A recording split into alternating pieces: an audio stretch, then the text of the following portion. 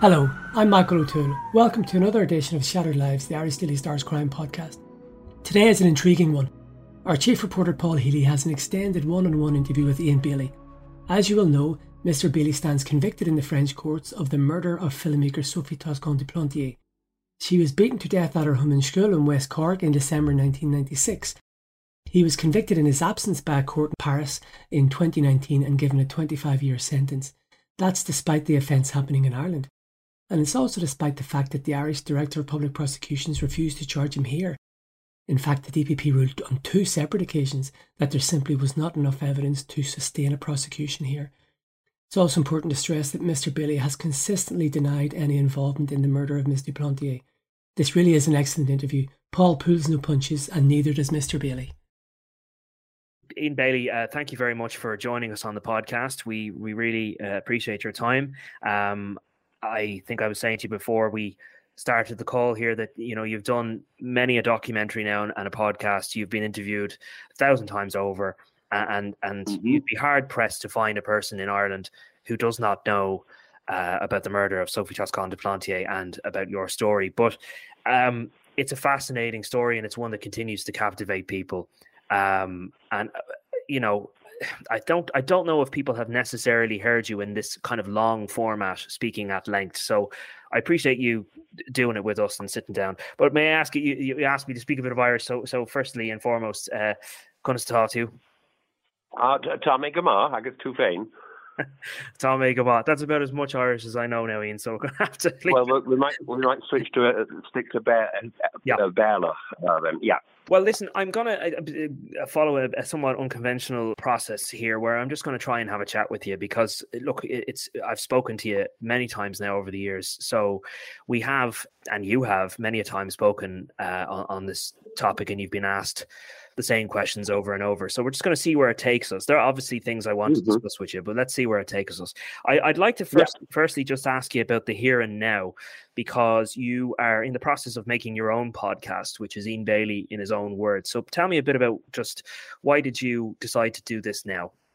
Well, I've wanted to do it for a good while because nobody's actually heard me have my own say on the matter. You know, it's been the commented on by many different people, but nobody's actually heard my account of it. So what I have been doing is recording a series of podcasts. I'm not sure if there are going to be 3 or 4 of them, and I'm almost at the end of that process, and I'm hoping to release episode 1 on St. Patrick's Day.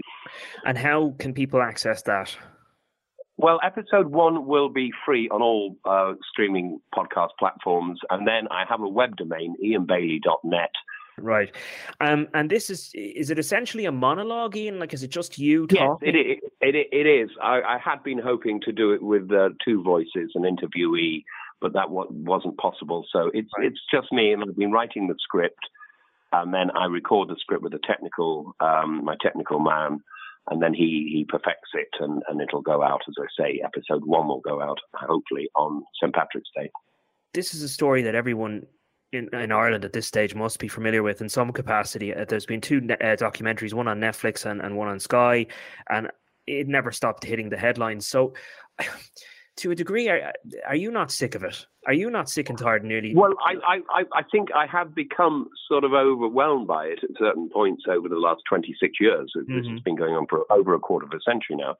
But I've had my own coping mechanisms, which I developed and learned. And one of them is detachment meditation. So I'm able to function and get on with my own life and creativity at the same time as letting all the stuff externally, you know, just go on.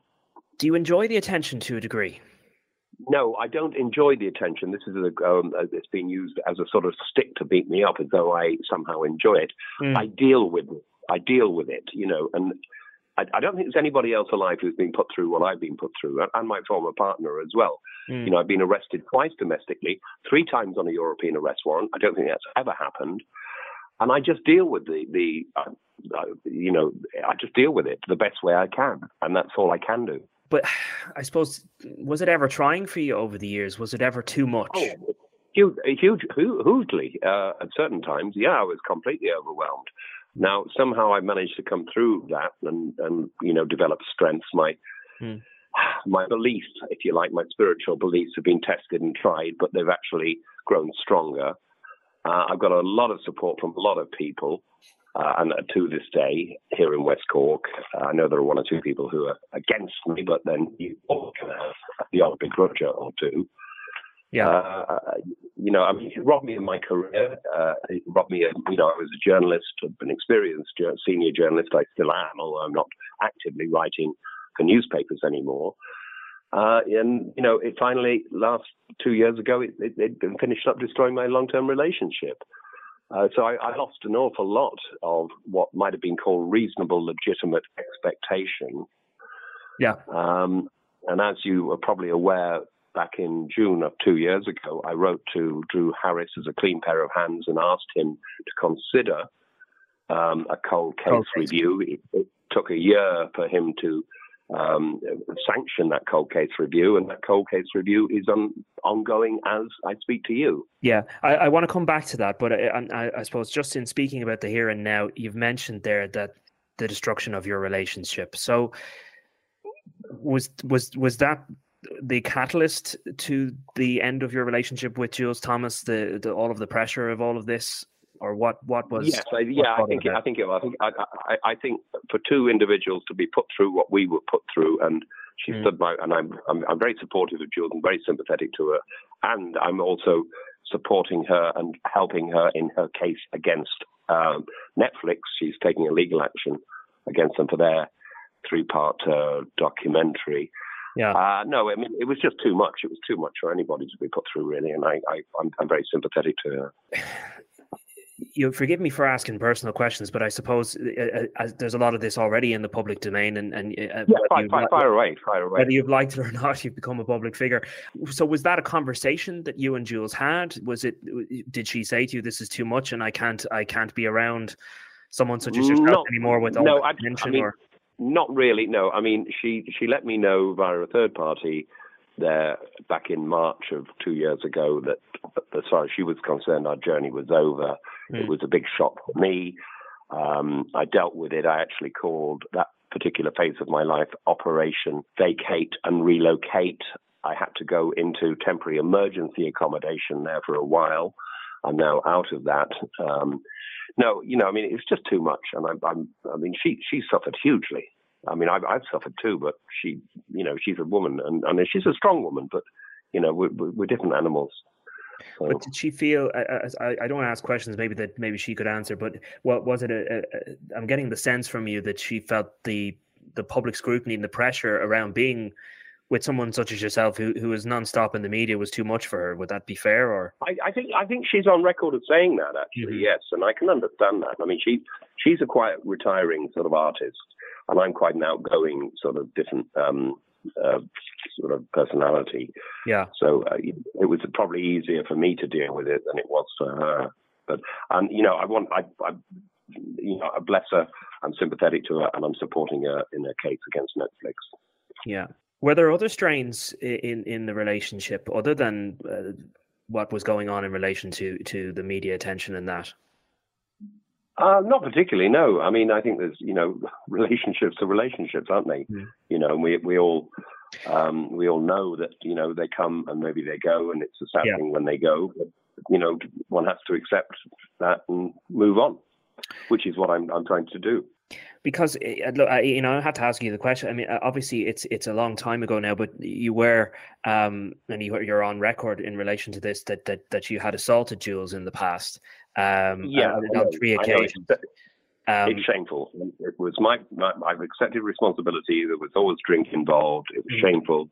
I corrected my behaviour, and I'm eternally shameful to myself for that. But I can't change that. I can only change, the future, really. And that was when drink was taken, as you said, in all of those occasions. Yes. Yeah. And that's been passed over and examined and gone through in many different formats. And it's a long time ago, and as I say, we all need to be able to move on. But none of that had any strain on the relationship in the breakup of the relationship, did it? No, I don't think so. No. Right. Okay. I'll move on from that. Sorry, I thought in tandem with speaking about that, it was important to raise that. Look, as you're on record speaking about it, and as you say, you're ashamed of it, and you look back at it as a dark chapter in your life. Would that be fair? Yeah. Right. I don't want to go over chapter and verse everything in relation to the history of this case, because I think people are aware of it. But just to remind people that Miss Toscan du Plantier, French filmmaker, that she had a holiday home down there in Skull, and around Christmas time, 1996, she was discovered murdered at the driveway there of her home. And as people know, you were arrested in relation to it. You were questioned. A year later, again, you were arrested, and you vehemently denied it the whole way through, and it became an absolute media circus surrounding you. May I ask you just? I mean, just let's put it in context, okay? Yeah. I'll say this, and I've said this 1,000 times. I have nothing on my conscience. I have nothing to do with this sad murder of Madame du Plantier. I was the lead reporter on it. I was in the area. Yeah, I was former Fleet Street investigative. I worked with the Sunday Times Insight team and various other newspapers and organisations, and I was the lead journalist on it. And then within, I think, 5 weeks of the crime, I was first arrested on the 11th of February, 1997, as was my partner, Jules. And we were both given a very, very hard, rough time by the interrogating guards. And then 12 months later, I was arrested again. And then I think maybe 5 years after the first arrest, Jules was arrested for a second time. So we've been put through an awful lot of unnecessary suffering and anyway. But I to be fair, Ian, there were circumstances. I know you have your questions about how the Gardaí handled their investigation and that they pinpointed you, as you say. But there were issues at hand in terms of allegedly you had made. And we'll get to this in more detail. Allegedly had made confessions to people, although I know you dispute that and say it was your dark sense of humor. And then there was the cuts that you had to your arms and to your forehead. Am I right? So there were, and they did a drawing in relation to that, the guards. That's a multi-pointed question, but so right. So it's been accepted by the DPP that I had nothing to do with it, and that the police investigation into me by pinpointing me and putting my name out there was a flawed and prejudiced investigation. Can I stop you there? Is it the case that the DPP have accepted you have nothing to do with it, or is it the case that the DPP decided that there was no evidence in which to charge you? The DPP's report by Robert Sheehan back in 2001, which we didn't get until 2011 when we were dealing with a Supreme Court appeal against an extradition order, completely, if you read it, it absolutely produces and rejects any of the police evidence, so-called evidence, and claim that I was the murderer. And it's very, very emphatic. I suppose if this had happened in modern day and you were taken in for questioning and they were noticing things like cuts on your arms, photographs would have been taken. Is that fair? I don't know. I mean, all I know is back then, and this is 26 years ago, the guards I was dealing with then were very, to put it politely, unsophisticated, and they were determined to put me in the frame. But and I've been trying to fight that, false narrative. It was a false narrative that they created that I somehow, unexplainedly, without any evidence, without any forensics, without any actual real evidence, that there was maybe what they might want to call, quotes, circumstantial evidence, were out to get me. Yeah, well, may I ask you about the alleged confessions, right? Because over the years, there were a number of people who came forward and said that they had interactions with yourself where they alleged that you made confessions or alluded to your involvement in the murder of Miss Toscan du Plantier. And I'll give you an opportunity to speak on this, but I'm going to read out One example, I'm going to read out Billy Fuller, right? So in the recent Netflix documentary, he recounted his alleged interaction with yourself, and he said that he went up to your house and you asked him, did you want a glass of cider? And he brought up to you that people were alleging that you stuff about you howling at the moon, and that I'm sure you recall that, and you've denied that. And the quote that I have from him here, he says that you became quite white-knuckled and astonished, and you said, "You fucker, you saw her that day, the day before she was killed. You saw her tight arse and wanted to give her one." And he said that you said he went up to her house at about 2:00 in the morning. She ran away screaming, scared, took a stone to the back of her head, and you realized you went too far. And he took that to mean that that you were inferring to him that it was actually, in fact, what you had done. And he was quite scared by that interaction. And he feels that you were essentially confessing to him that day. So what do you say to that? Nonsense, absolute nonsense. I mean, Billy Fuller, and I don't want to get into personalities, No, please don't. But just the central allegation that this conversation happened. Did it happen first and foremost? No. He did come up to the house briefly. I recall that. But what he says, and he also made a statement saying that I had told him that Madame du Plantier and her lover, or one of her lovers, had come round to the Prairie for dinner with myself and Jules. He made that statement actually relatively recently, I think last year. Again, reiterated it. Complete and absolute nonsense. So, can you recall the conversation you had with him? Well, no, not exactly. But all I know is whatever Billy Fuller says has to be taken with a very, very big pinch of salt. But is it feasible that you would have said something to the effect of "you fucker, you did"? And would you have said? No, I don't think so. That's 26 years ago. I can't remember exactly what was said, but certainly what Billy Fuller said, I said, was not the case. Right. And then, I'm going to bring up Richie and Rosie Shelley, and they say that they were in a pub in school with you, and that after at the end of the night, or to a later point in the night, after a few drinks, that you were allegedly emotional and you were crying, and you said something to the effect of, I did it, I went too far. And they took you quite seriously. What I actually said, and this was a mantra, a cracked mantra that was used when I was under arrest on the first occasion. The cops, the guy, the Garda Síochána, and interrogating officers kept saying, "You did it, you did it, you did it." Mm-hmm. And it was as though, and they told Jules that she was arrested shortly after myself. Not only that, at one point, one of the detectives went into Jules and said, "Oh, Ian's confessed," and she didn't believe that I had, and I hadn't. Mm-hmm. So it's a right mess. So you think that the Shelleys misinterpreted what you said that night?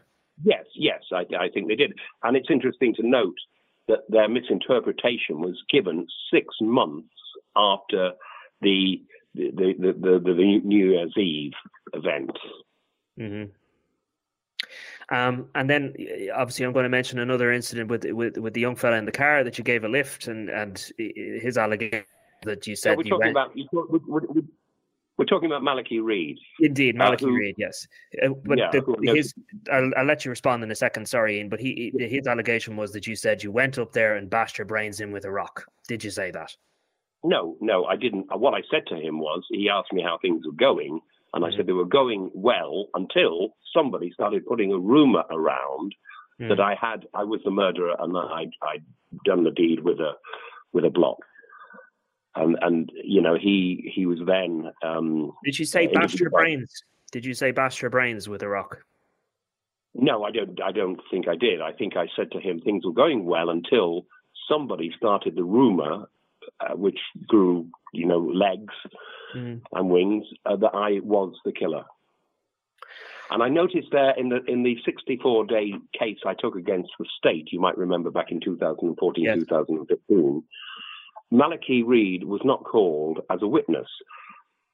And I think if you spoke to Malachi Reid, he would, I don't know, you'd need to talk to him. I think he's in Cork City. I'm not quite sure, I think, anyway. Right. All of these so-called admissions were actually classified by the DPP's officers as, quotes, alleged informal admissions.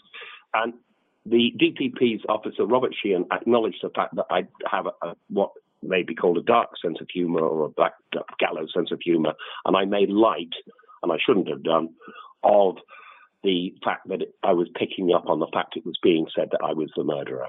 And I shouldn't have done that. That was unwise, but I did, and that's history. So you're saying at the absolute worst here, you had a dark sense of humour and you were making light of the situation on numerous occasions to numerous people. Well, maybe 4 or 5 occasions, I think. I don't know. But Dermot Dwyer, who you know who full well who he is, who was involved in the original investigation, he's on this Netflix documentary saying something to the effect of there's 5 million people in this country. Isn't it amazing that only one of them is going around constantly talking about murdering this woman? What do you say to that? Well, I haven't seen the Netflix. That's effectively what he says, and I rewatched some of it there last night just to refresh myself. The quote is, "It's amazing out of the 5 million people that there's only one fella ever talking about killing her," and he's referring to you. Well, I don't know because I haven't seen it, but all I know is that Dermot Jeremiah O'Dwyer, former chief detective superintendent, retired. Yeah. Also in the Netflix, he says that I somehow burnt a coat or destroyed a coat, a black coat that I was wearing. Now, that was easily disproved as a lie because when you look at the list of items that were taken from me on my first arrest and then returned to me, number 1 item is a long black coat. I never got it back from the guards, and nobody ever explained what happened to it, rather like the blood-stained gate at the entrance to Madame du Plantier's cottage. It just disappeared. Just in mentioning the coat, there was a lady who stayed with yourself and Jules around that time, Ariana Barina, I'm probably mispronouncing her name, a foreign student who was staying with you, and she recounts seeing this particular coat being washed or being soaked in a bucket in the bathroom, and she thought that was unusual. What do you say to that? It's total nonsense to suggest that there was a black coat being soaked in a bucket at the Prairie after the event. And it's not only provable because I'm actually seen wearing that black coat at the Christmas Day swim in Skull on the Christmas Day of 1996. Right. And when it comes to the cuts to your forehead and the cuts to your arms, can you see how... Well, I know you're going to explain that in a second, but can you see how the average punter who is just hearing about this story and reading about it, and they hear your explanation about culling turkeys and cutting Christmas trees, can you see how the average punter might think that's quite farcical, an explanation? Well, they may think it. I don't know if they do think it's farcical. It was true that I did kill a turkey, and I got a slight scratch on the top of my head, above my hairline, and then in taking down the top of a Sitka spruce Christmas tree, well, we were trying to save money, actually, rather than buying a Christmas tree. So I went up the tree with Sophie, Jules' eldest daughter, on the ground, and I saw the top of the tree and dragged the top of the tree down through the tree, and I got a few light non-blood marks on my arms. When was that? And that would have been on the Sunday, the 22nd of December. That's to say the day before the body was found. Because am I right in saying, I certainly in researching the case, there are witnesses who recall seeing cuts on you following Sophie Toscan du Plantier's murder, but not the day before. I don't know. All I know is that it's nonsense to suggest that I had anything to do with it, and that those marks and slight scratches that I had on my arms came from the assault. Absolute nonsense. Right.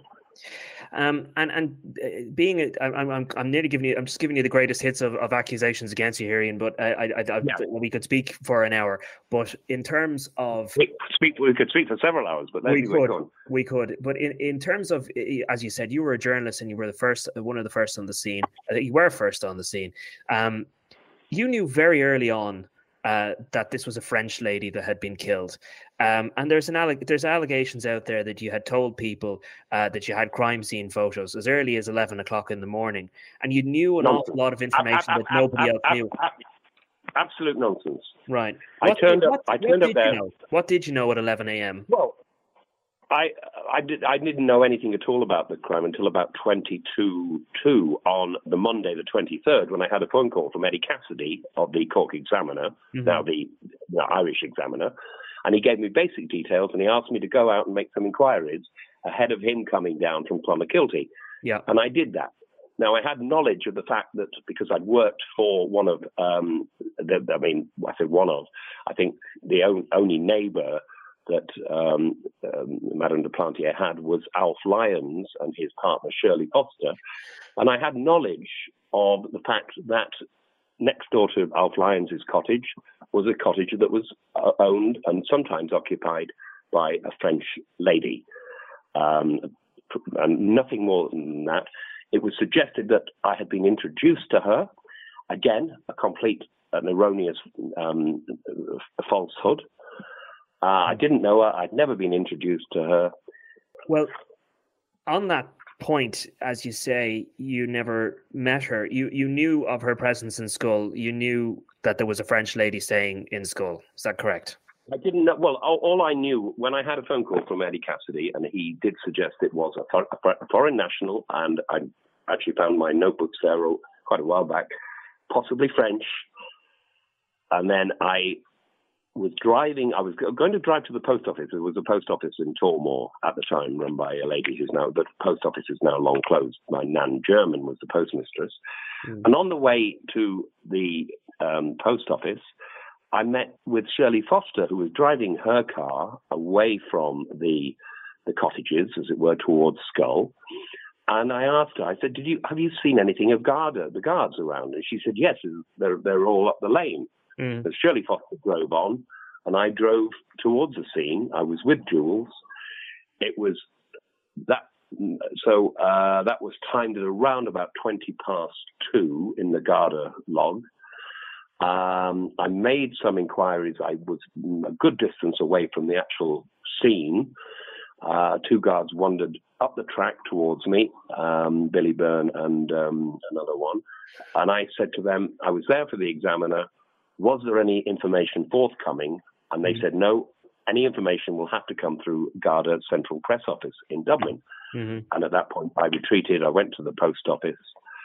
And they'd heard of the incident, right? And then I got on with reporting what little I knew, and then I went back up there later on with Mike Brown, a photographer, Reuters photographer, and Eddie Cassidy was there, and I spoke with JP Toomey, as did Eddie Cassidy, and there was very little information being given out at that particular point. Yeah, because look, the allegation is you knew an awful lot very early. And you've attributed that in the past to your sources. Is it fair to say that you knew a lot? Is it fair to say you knew a lot quite early on? Well, I you know what it's like when you're a journalist. You ask questions, don't you? You know. And, I was asking questions. I was picking up strands of information, and I was just doing my job. And I was a very good reporter. I probably still could be. Okay. I don't want to linger on all of this for too long in terms of repeating old history, but you mentioned the fact that you didn't know Sophie. You knew of a French person is possibly staying there in that house. You know of Agnes Thomas, a friend of Sophie Toscan du Plantier, and she can recall having a conversation with Sophie prior to her murder, where she says that Sophie was talking about meeting a man who writes poems, and that the man wanted to meet her to talk about a project around poetry, and that she found him odd, and she found him a bit worrying as a character. And she said, don't see him alone, don't see him in a public place. She fully believes that Sophie was speaking about you. What do you say to that? Well, I don't know, because, all I know is that I didn't know her. I wasn't introduced to her. I had no knowledge of her. other than that she was a French citizen, and I think maybe Alf Lyons told me that she worked in television or film. I'm not quite sure, one or the other. Right. So I can't explain what other people have said, which I know to be untrue. I cannot. You'll have to go to them and ask them about it. Is it possible, Ian, that you had some sort of contact with her? And I know well, this sounds a bit... I'm not aware that I did. Right. I didn't know her. As I said, was never introduced to her. I think she was relatively quite private. I mean, a few people on the Mizzen Peninsula seem to know her. She was friendly with Tommy, now past Tommy Ungerer, and his wife Yvonne. Yeah. But I don't think she was particularly well known. I think she was quite quiet and retiring. Oh, there are many people, though, Ian, who contradict and say that they believe that you had contact with Sophie. And Guy Girard is another example. And he says that Sophie had said that she was speaking to you and that you were interested in stories of domestic violence and that you wanted to speak to her. And she, so it's another individual who says that Sophie was speaking to them about you, and that she had prior knowledge of you, and that you had expressed wanting to meet her and to discuss this project and to discuss domestic violence. I mean, what are all these people making it up, or are they misremembering? Well, I don't know. You'd have to ask them, but certainly it is untrue.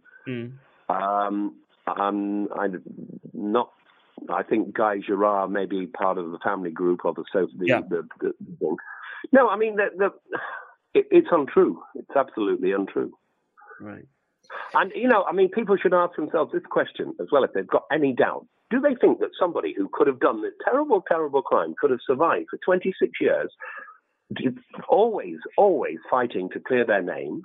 And, I went up to UCC for a number of years, 5 years, and came away with 3 degrees of law. Could anybody who had done that crime have survived as long as I have? I don't think so. There were a number of strands that were never followed up. There was an unexplained suicide of a German national who lived nearby, who returned to Germany and killed himself, and apparently left a letter saying he'd done something terrible, but that was never investigated. From the moment the guards first decided to put me in the frame, there was no serious investigation. Because it's a bit like the Birmingham Six and the Guildford Four. Once you've decided to put people in the frame, and there's only one of me, well, there were 4 and 6 of them, you don't bother going down any genuine investigative tracks, because if you do, you're going to undermine the false narrative that you're framing to put somebody in the frame. May I ask you? I'm going to ask you briefly about Marie Farrell. I don't want to get into this too much because it's complicated. But the guards who originally investigated this case would say, not all of them, but Dermot Dwyer would say that Marie Farrell didn't change her story for 10 years. That she said she was in fear of you, and she said that you had threatened her, and she said her original version of events was she was the person who supposedly spotted you at Kailfada Bridge, placed you there close to the crime, and we know that she has since retracted that story and changed her story and said that she was pressured by the guards. But I'm going to ask it this way: taking that into account, that in her original story she said she was in fear of you and she said that you threatened her, and then with the incidents of violence against Jules in the past, and the fact that you're quite a big and imposing man, I've met you, you're a big fella. Can you see how people when your name came out as a suspect and all of this detail came out, can you see how women in Skull and elsewhere may have feared you? And I'm going to ask you that question directly. Should the women of Ireland fear Ian Bailey? Right. Well, to answer your last question first, not at all. No. Now, there was an immense effort put into trying to put me in the frame. I never intimidated Maria Farrell. And in fact, Maria Farrell has told her story. She was, in effect, the guards had some leverage on her because there was something going on. I don't know very much about it. And they persuaded her to make false statements. I got some of the statements during one of the cases, and we looked at them. And some of the statements started off dated on one date, and when they were finished, They were dated on another date. Yeah. And they were manufactured statements. And I think it's been long accepted, certainly by a large number of people, that her statements, she was browbeaten into believing that I was the murderer. Don't forget, they went to a lot of, oh, look, he is the killer, he is the killer. Mm-hmm. That's called, it's called suggestibility. Once you've sort of sown doubt in somebody's mind, you can get them up to almost say and agree with anything. And that's what happened with Maria Farrell. Bless her. And I've long forgiven her for her false statements. And she's long, told the truth. Right. I'll come back to that in a moment, but just on the point about, as I said, you're a big imposing guy. People have made allegations over the years that you're a different guy after a few drinks, and that you're quite a scary and imposing individual. And this is not my words. As I said, whose words are they then, if they're not your words? Well, whose words are they? Well, I'm speaking for Marie, obviously. Marie Farrell has retracted her statement about you being threatening, and then Jules herself. She was very badly assaulted by yourself. You had clumps of hair pulled out. So when people read those details in isolation, is what I'm saying to you, Ian. Is there another Ian Bailey? Is there an Ian Bailey that people don't see?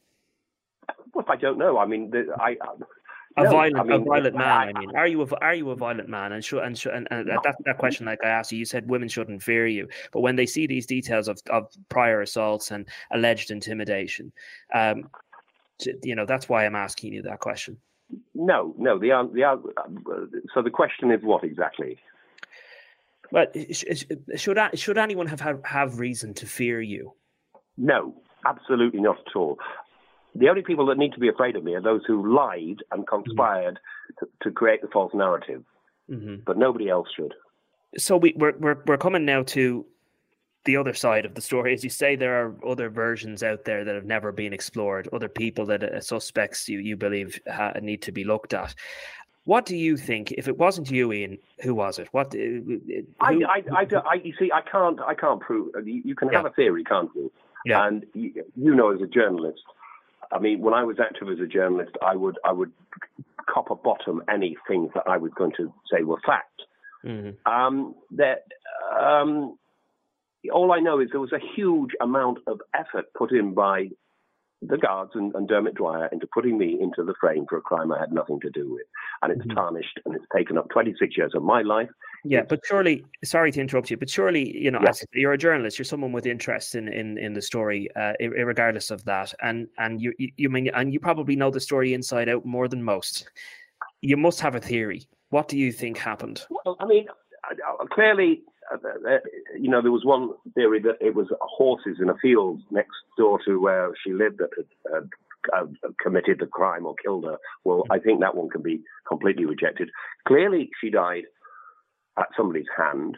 There were a number of strands of evidence that were not followed up. There was a car that was speeding away, a blue Ford Fiesta that was seen speeding away that almost caused the man to crash on the Monday morning at around about 7:30.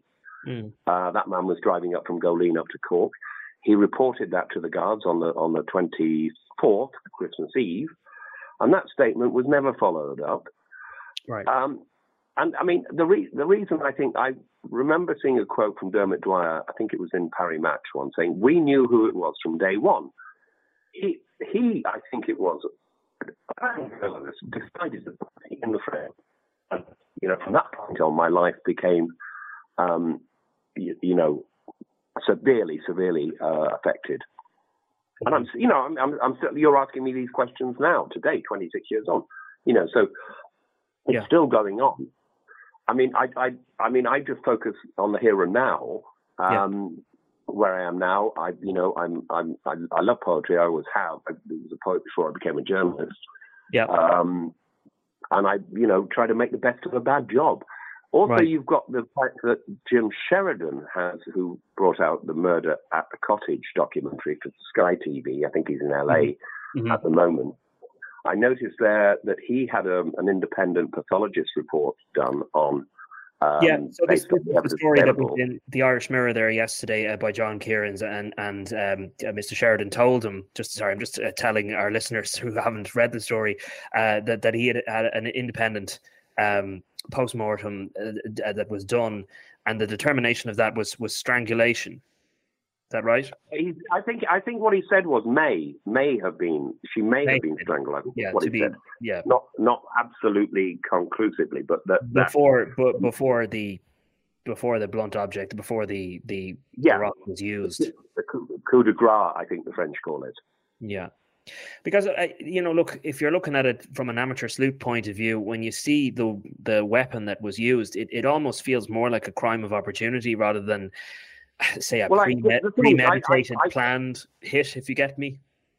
Yeah, I don't know. I mean, it always struck me as very strange that the husband, and Madame de Plantier was the third wife of Daniel Toscan du Plantier, who's now dead. I think he died a good few years ago now. Who was head of the national French film company, Unifrance, didn't journey to Ireland to identify the body. And I mean, I always thought that was very, very strange. Yeah. And I also ascertained from two sources, reliable, that there was a large amount of insurance money on Madame de Plantier's life. Now, who stood to benefit by her death? With a crime, you quite often ask, the Latin phrase is used, qui bono, who benefits? Who gains from a crime? And you look for a motive in that direction. And that was never considered, and I don't know why. It's hard, though, for a lot of people to believe in, and even for myself. I'll be brutally honest about this. So I was down in school in, I think, 2021, and we were doing a feature piece after the emergence of these documentaries. And we tried to find the house where Miss Toscan du Plantier lived. Now, obviously, once you ask somebody for directions, you'll find it because everybody knows it now, for obvious reasons.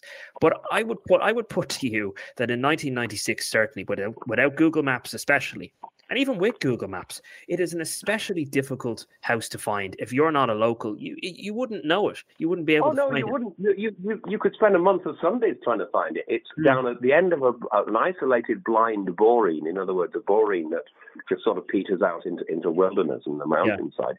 No, it's very, very difficult to find. But so how could anybody other than a local, especially in 1996, carry out that murder? Well, I don't know because I know the house was actually bought for her by her husband, Daniel Toscan du Plantier, back in the early 1990s. I don't know if I think he did come over on a number of occasions.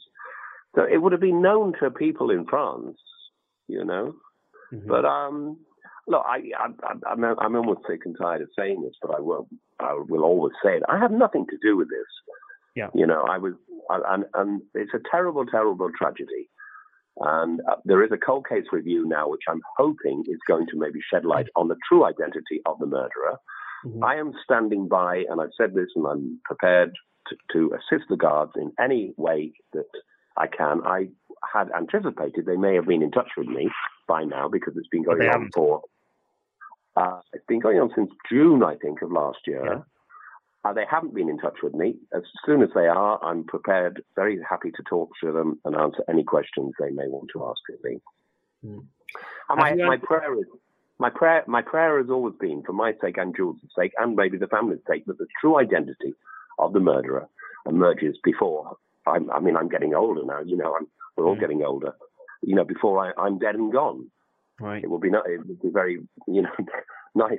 You hear of people, who die and they're branded and this, that, and the other, and then subsequently it turns out they had nothing to do with it. Well, it can't really help you when you're dead, can it? But right. Anyway. Is that vindication important to you at this stage? I think so. I very much so. I mean, I'll fight till my final breath. To try to do whatever I can.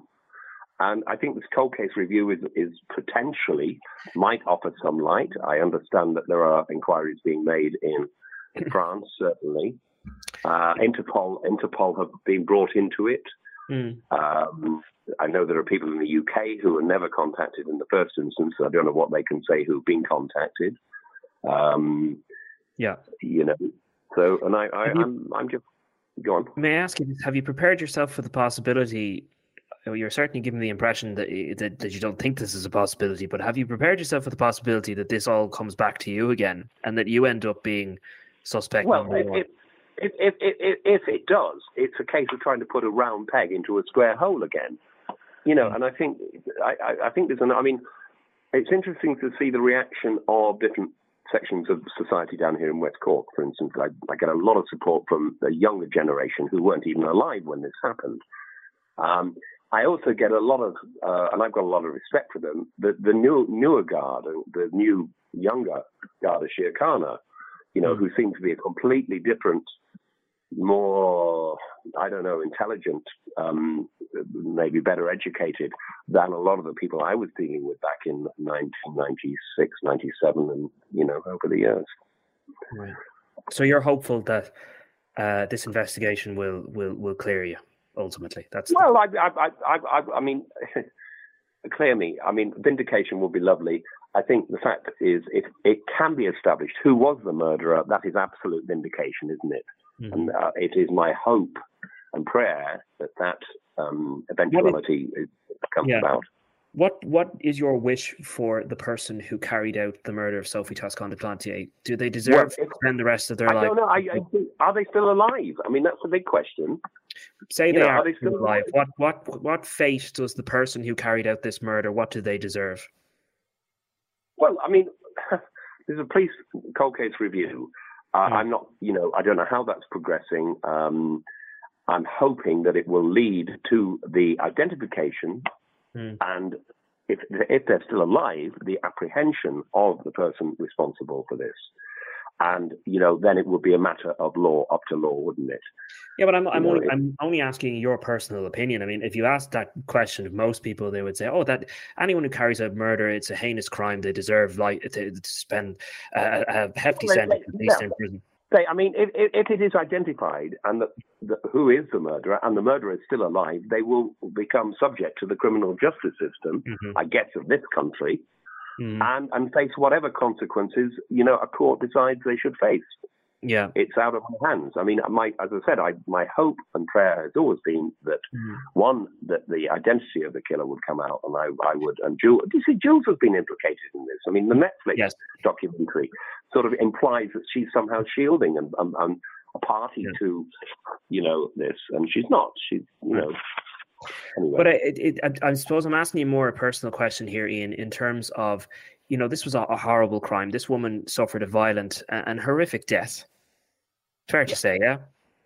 Yeah. What are your thoughts on a person who is capable of carrying out that type of offence? I wouldn't really give it too much thought. As I say, I don't know if the person is still alive. If they are, then it would be good if they could be caught and brought to justice. But in the meantime, is that person evil? Is that person a monster? What you're not using those words, so I'm not trying to put those words in your mouth. But that's certainly what I would say if you asked me that question. Someone who's capable of carrying out that type of crime and gotten away with it for so long, it's an act of evil. They're an evil person, and they clearly have no morals. What do you say? Well, I'd agree with you on that. You see, I mean, the thing is, I have a life, outside of this. And you've just taken me back into things that happened, over a quarter of a century ago now. Yeah. At the same time, I mean, I'm prepared to assist, and I will assist the Garda Síochána in any way that I can, if I can. And I would hope there would be some sort of resolution. And in the meantime, my life goes on. I've got new projects on the go. I try to be as creative as I can. It's sometimes more difficult than others. Sometimes it flows. And my priority at the moment is to get my podcast done and dusted and out there. I won't linger on this point, Ian, but do you ever think about what happened to Sophie and what she suffered? And does that ever affect you? I know, as you say, it's got nothing to do with you, but given your closeness to the case and knowing what you know and knowing what she went through, just as a human being, what do you ever think? What happened to her was a horrendous. Of course it was horrendous. Of course it was. And I prayed for her. I prayed for her, particularly at the anniversary date of the crime. And once again, I'm just going to reiterate this: I have nothing to do with it. I have nothing on my conscience. I do hope it is solved before I'm done and gone. I'm looking at the clock, and we've been talking now for Yeah, I'm going to wrap it up, but I just want to ask you two more. I have to go out. Yeah, I'm going to be quick about this, right? It just Sophie's son, look, obviously he fully believes that you're responsible for this, and I'm just going to say a quote that he says in the documentary. It's clear he killed her. Everything shows that it's Bailey. There's no question. And he says, I will make sure the net comes down on Ian Bailey. What do you say to that? Well, I mean, there's no evidence. I would have been charged, wouldn't I? If there was evidence, I would have been charged in Ireland, wouldn't I? Yeah. Don't you think? He may say what he wants to say, and I can understand that he lost his mother. Shortly after he lost his mother, Daniel du Plantier, who he'd been living with, kicked him out of the house as a 16-year-old, 17-year-old boy. He's gone through his own traumas. He's entitled to believe what he believes, wants to believe. All I know is I have nothing to do with it, as God is my witness. Okay. Ian, thank you for your time. I appreciate you answering those questions. Again, I know you've been asked them before, but I appreciate you coming on the podcast. And, okay. It was an interesting conversation. I did follow some of the format, but I think it was mostly organic. So thanks very much for your time.